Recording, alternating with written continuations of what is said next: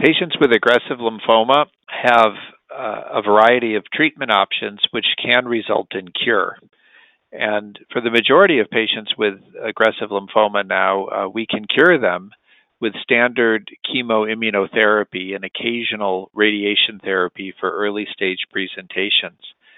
However, there are clearly some subsets of patients that remain who are not cured.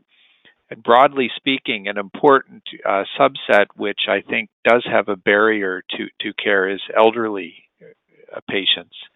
Elderly patients are defined as over age 80 or sometimes over the age of 75.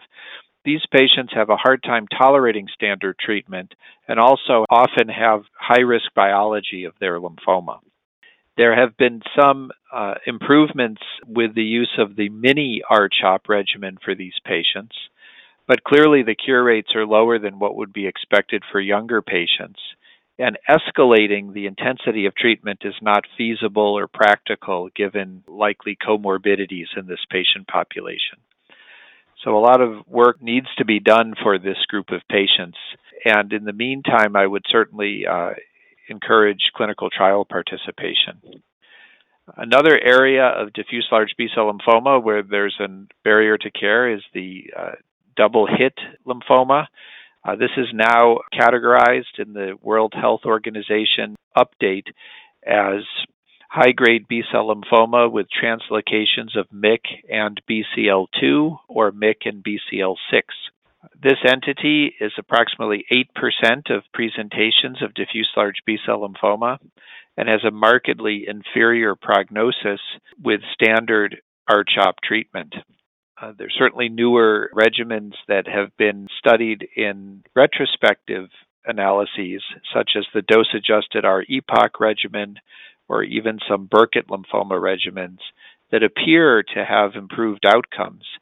However, again, not all patients can tolerate these aggressive regimens, and these really need to be confirmed prospectively.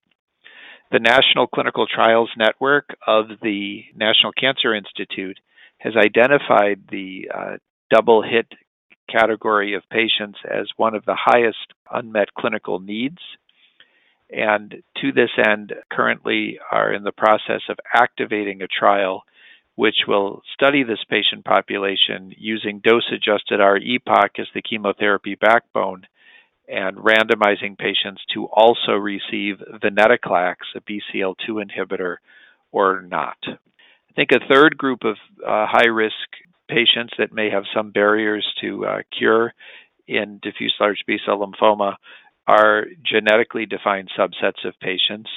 Historically, we focused on the ABC subset of patients. This is a minority of patients with diffuse large B-cell lymphoma that either by gene expression profiling or immunohistochemistry surrogates can be identified. Numerous clinical trials have tried to ask questions, adding rational targeted agents to standard chemoimmunotherapy for this subgroup. Unfortunately, all of these randomized trials have been negative, although some of them still need to read out.